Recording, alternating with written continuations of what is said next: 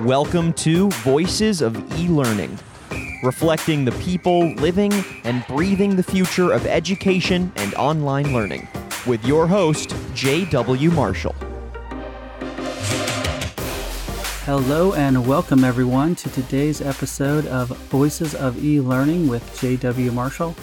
From MarketScale, I'm excited for today's episode because we are going to talk about a topic that we have never talked about before, and it's going to be a really interesting conversation. On today's episode, we've got Ed Gardner, Business Manager, and Eleanor, Managing Director of E-Learning Voices, not to be confused with our podcast, Voices of E-Learning. Ed and Eleanor, how are you guys doing today? We're doing well, thank you very much. Very well. Excellent. And so if you could give our audience just a brief background on yourselves and on E-Learning Voices and what you guys do, I think that would be a great way to start the conversation before we get into some questions. Yeah, absolutely. So yes, hello, I'm Ed. E-Learning Voices is the company that we run. It's been around a number of years, but we're very much a champion of what good voicing looks like in the e-learning sector.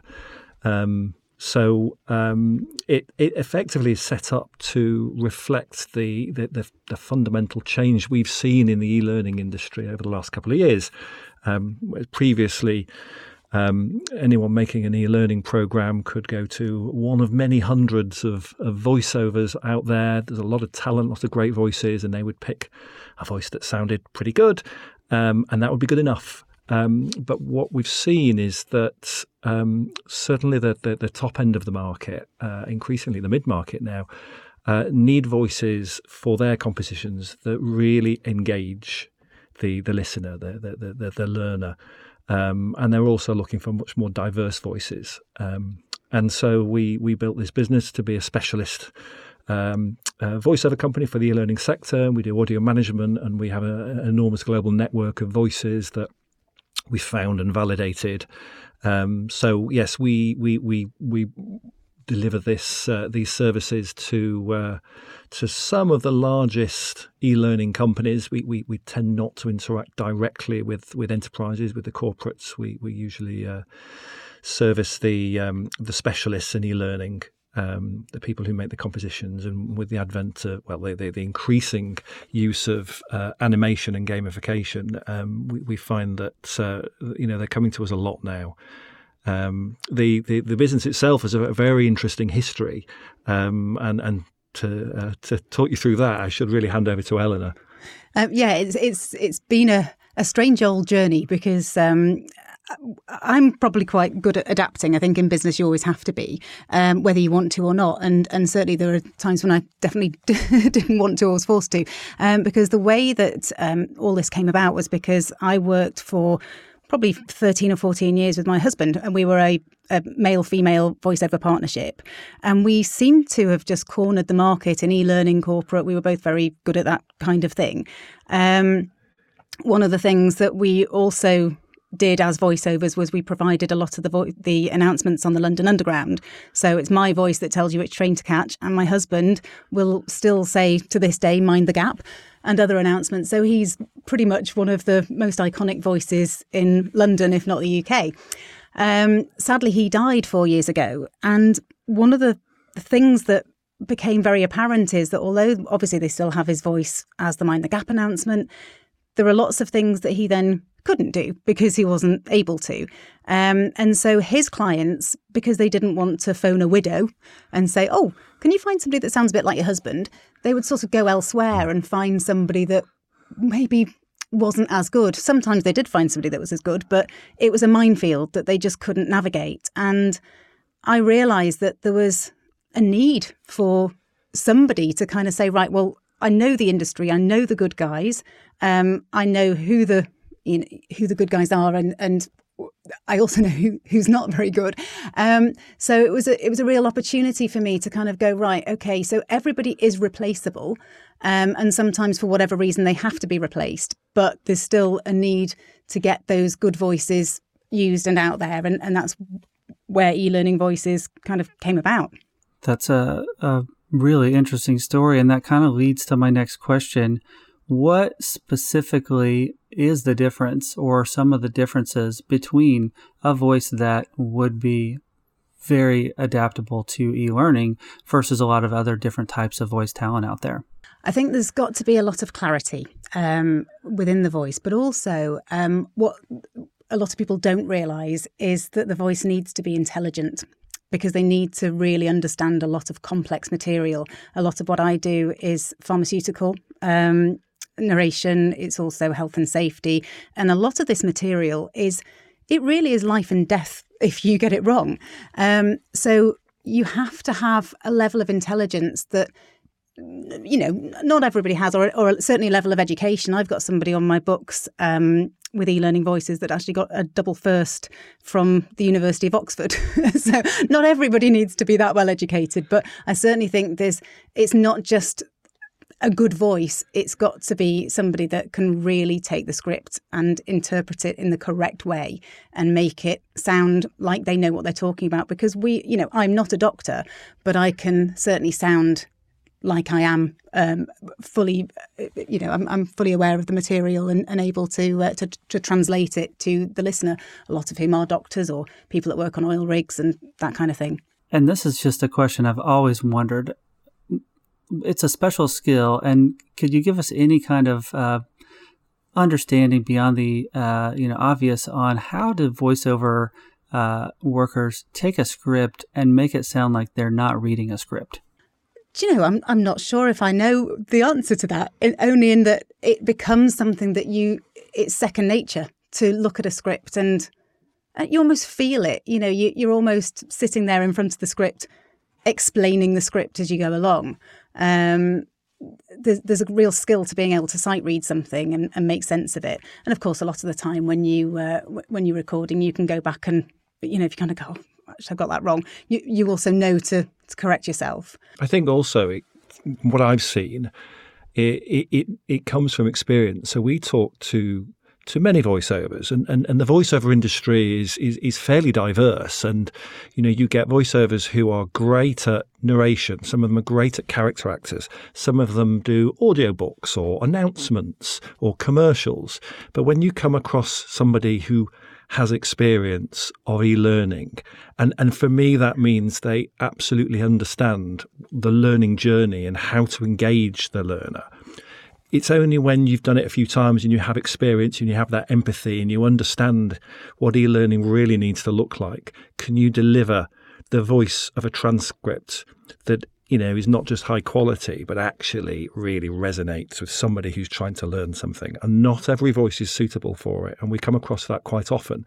We come across a lot of voice talent who have a brilliantly sounding voice, but they're not quite the voices that would really resonate with our with our end users. And they're not necessarily right for e-learning. And I think a lot of the time people will set themselves up as a voiceover and say, right, well, I can do e-learning, I can do IVR, I can do commercials, I can do web videos. And actually, not everybody can necessarily do all of those things. Some can, but we've got people on the books who we know are not necessarily great narrators, but they're brilliant character actors. And what we've noticed more recently is that now that there's the gamification of the industry is getting greater and greater. So people are finding more interesting ways of engaging their user. So we've got lots of little vignettes and lots of little videos and games and things that might require a character, whereas it always used to be, that's not quite right. Click next to continue and that kind of thing. And it's not, there's still a lot of that, but there's an awful lot more, superheroes or young mums or, there's just a bit of everything. And that's what...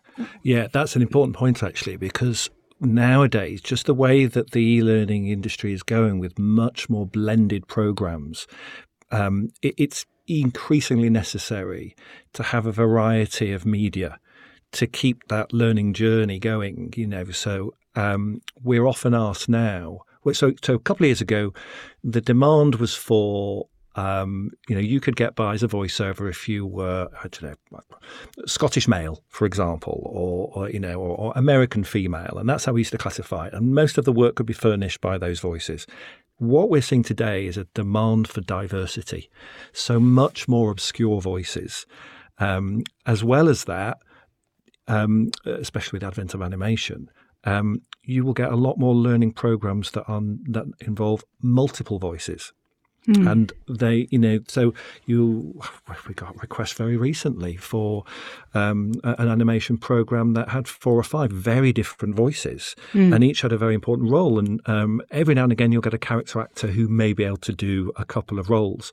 But we're certainly finding now the demand for much more diversity, which we love. We love that. We think that's fantastic.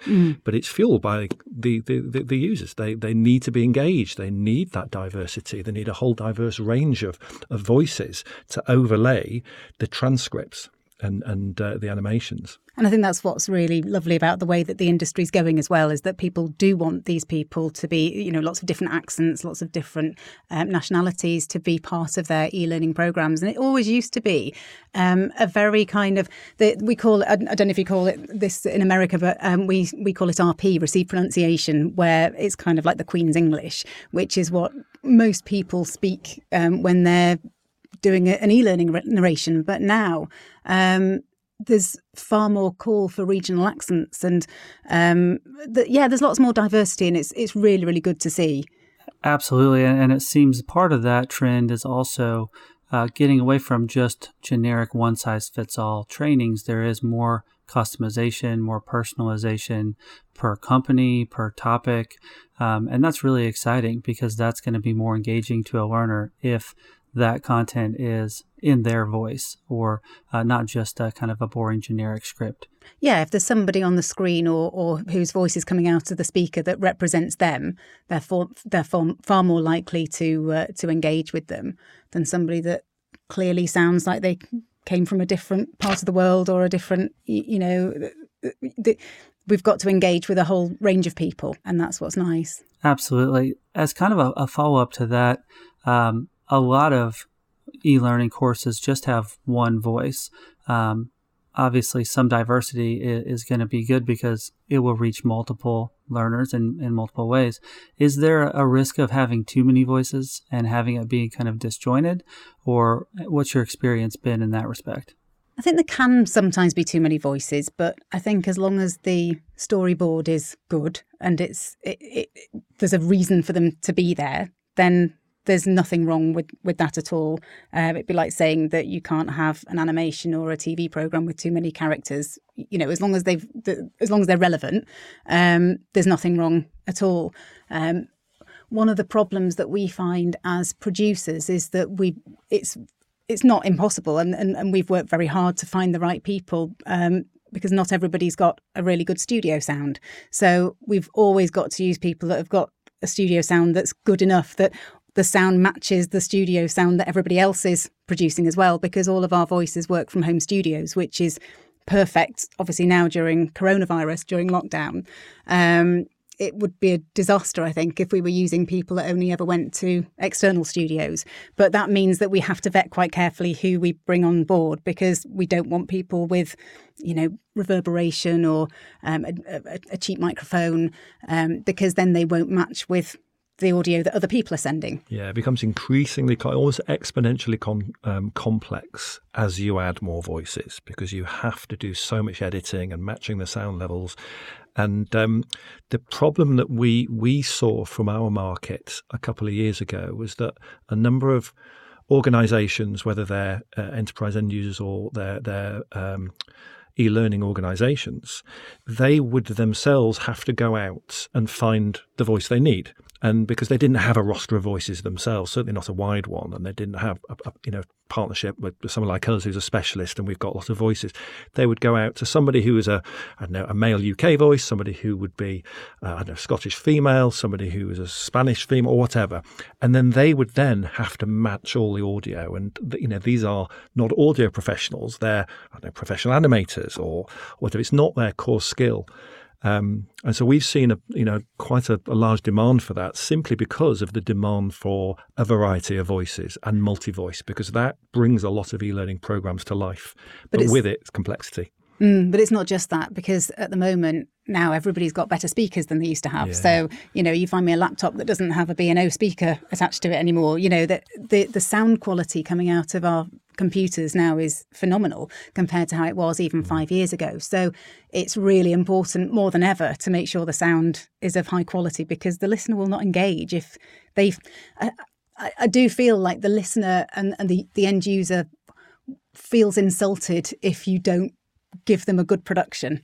And that's a growing trend as we've gone through the last 6 months of the pandemic.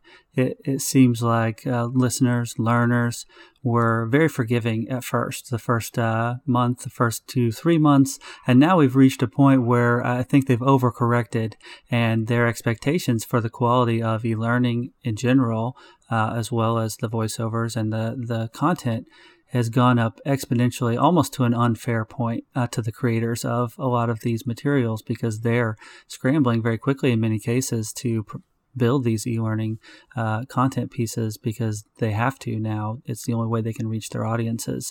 Is that a similar trend that you guys have seen? Yeah. I mean, we're absolutely, we're seeing increasing intolerance of poor quality programs and poor audio.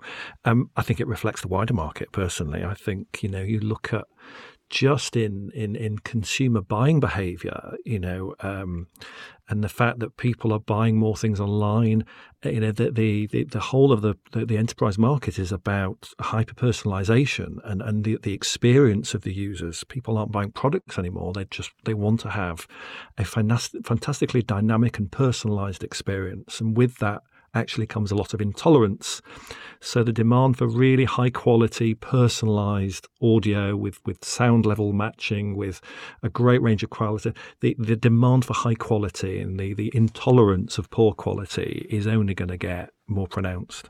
Absolutely. We've kind of shifted into the pandemic discussion. So I'd like to ask, what were the trends happening pre-pandemic with e-learning in general and the voices?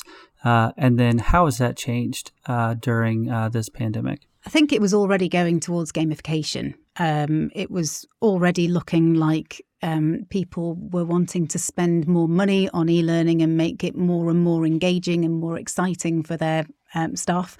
But what seems to have happened is that people, because they haven't got staff at home, they haven't got staff in the office, they're trying really hard to find other ways to engage them. And they're almost making even more of an effort to produce good quality e-learning, which has been a real delight to see, actually. We've had some really exciting projects coming through, which, every one is different. Some of it is little snippets of films or silly game shows or things like that.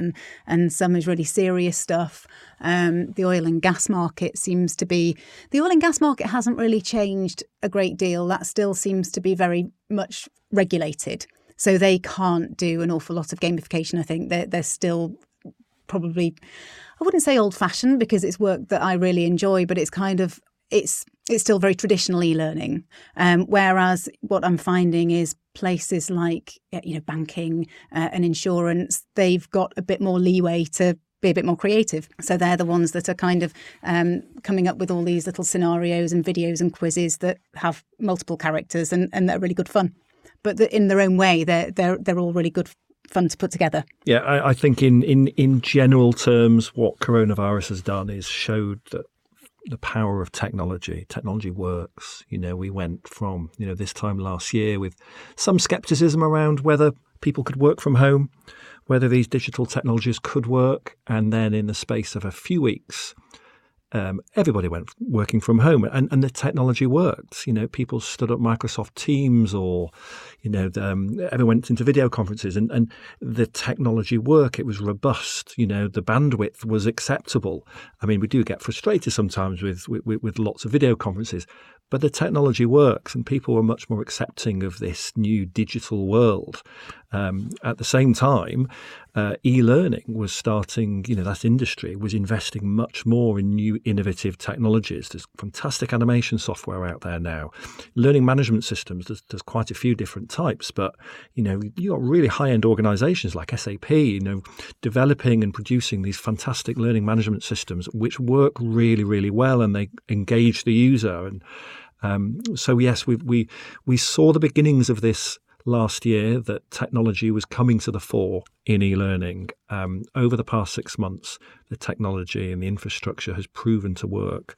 So as we progress into 2021, our expectation is that technology will become front of mind. And what that means for the learner is that they will be much more accepting, in fact, even more expecting of a more technology blended experience. So no more, face-to-face learning. In fact, no more pure e-learning. Actually, a blended experience, a journey with multiple threads, all fueled by a very robust technology platform. And that technology is in place today. It works. We've proven it. So our expectation is that learning programs will have multiple dimensions. There may be an element of face-to-face. There'll be some videos. There'll be some traditional transcripts that are voiced. There'll be animation. There'll be gamification. There's a whole set of dynamics that are fueled by some underlying technology that is becoming now or will become the norm. And you've beat me to my last question, asking where is everything going? And I think that's a great answer. And I think that's something that we're finally seeing. I believe this is the beginning of the golden age of education, not just e-learning, but learning, and that we're seeing humanity become a culture of learning, and the accessibility has played a big role in that, as well as the technology that's making that possible. So I think you guys are right on spot. Yeah, I mean, there's probably two other dimensions as well, which we think are fueling it, and why we actually committed to grow our business into e-learning rather than, corporate narration or whatever. And one of them is probably to do with coronavirus, and it's, people found themselves at home, probably with a bit more time, but with a little bit of an element of, is my job safe? And the reaction to that was, I need to reskill. I need to learn stuff. I need to become better at what I do. And so that has obviously given a rise to the mandate for learning. People need to learn new stuff or consolidate what they think they should know. The other thing that's fueled it is automation. So already we are seeing a lot of process automation hit large organizations. So there's a technology called RPA, robotic process automation. The software vendors for that particular technology are the fastest growing software companies in the world. I'm talking about Blue Prism, UiPath, Automation Anywhere. And what they do is that they automate back office tasks. And what that means is that this is the start of automation in enterprise. There are other more specific areas, in radiology. AI can spot cancers much more quickly and accurately than radiographers. In the legal sector, much of what a lawyer does is look for precedents in old contracts, and obviously software can do that very quickly because the costs of storage and processing are much cheaper nowadays. So where this takes people, to knowledge workers, is that they need to reskill. They need to invest in themselves if they're going to be relevant in the future of work. And that's why we think that a lot of them are looking to broaden their skill sets, and that's driving this newfound desire to learn in new ways. And classroom teaching is not the way to do that at scale. E-learning is the vehicle for allowing people to reskill and become relevant in future. And the joy of learning actually is it can be really, really good fun. And these companies that are making it fun are the ones that are having such huge success at the moment, because it's a bit like having somebody just standing at the front of a classroom teaching you something and talking at you and getting the class involved with learning. And those teachers that get the class involved with learning always have a better outcome than people who are just spoken at.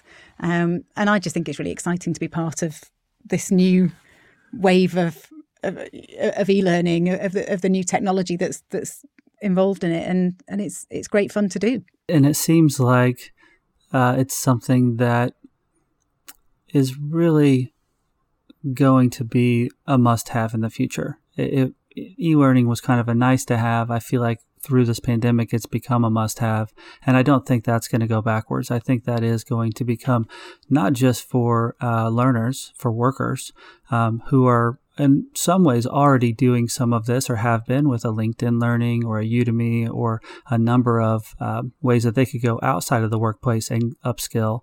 But I think the pressure is really going to continue to build on employers to provide those courses, that content, those upskilling opportunities. Otherwise, their workers may go somewhere else to find those opportunities. Oh, absolutely. Yeah, there is an increasing expectation of any employee that their employer is going to provide the foundation, the technology, the mandate, the time available to continuously skill up their employees, and that's what new employees are looking for. In the UK, there's a very well-evolved graduate and apprentice program across enterprises. And those young people are not looking to go into an organisation and do a particular role and stay in that role for the next 20 years. Their expectations are that their employer will continue to invest in them and give them the freedom and the environment to develop new skills and skills that they don't know what they're not even aware of yet. Gone are the days of a job for life. You join a company, you do the role you applied for an increasingly limited period of time, but you give those. You need to have choices, and that's what young people want. They want choices. They want options all the time. They want to feel in control of their destiny, and they can only do that by being given the means and the time to choose what they want to learn and how they can continue to invest in them.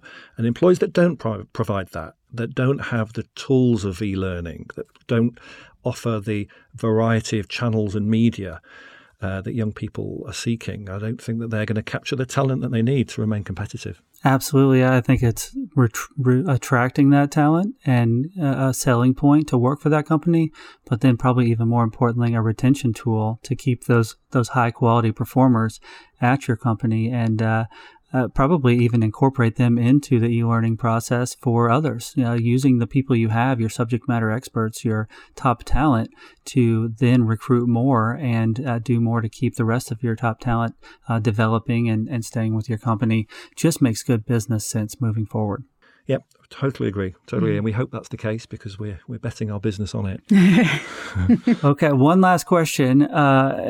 You made me think earlier about is it helpful for an e-learning voice talent to actually have an education background, to be a former teacher, a professor, things of that nature? Or is it really just a skill that you can fine-tune and hone even without that teaching experience?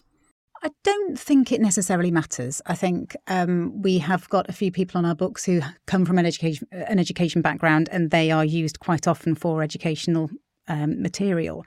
But I don't think it necessarily is the case, because actually I think that if you're used to teaching, say, reception or young children, you might be a little bit patronising in a way that actually children's education is best done by somebody that isn't so patronising.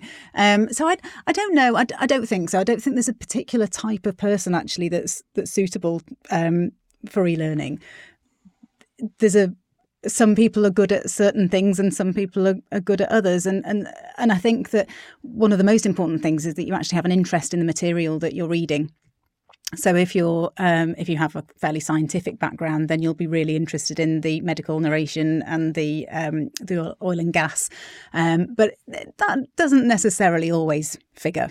It's very difficult, isn't it? I mean, we get people who think they will be, they'll come to us and say, I've been told I've got a great voice. And indeed, they may well have a fantastically sounding voice.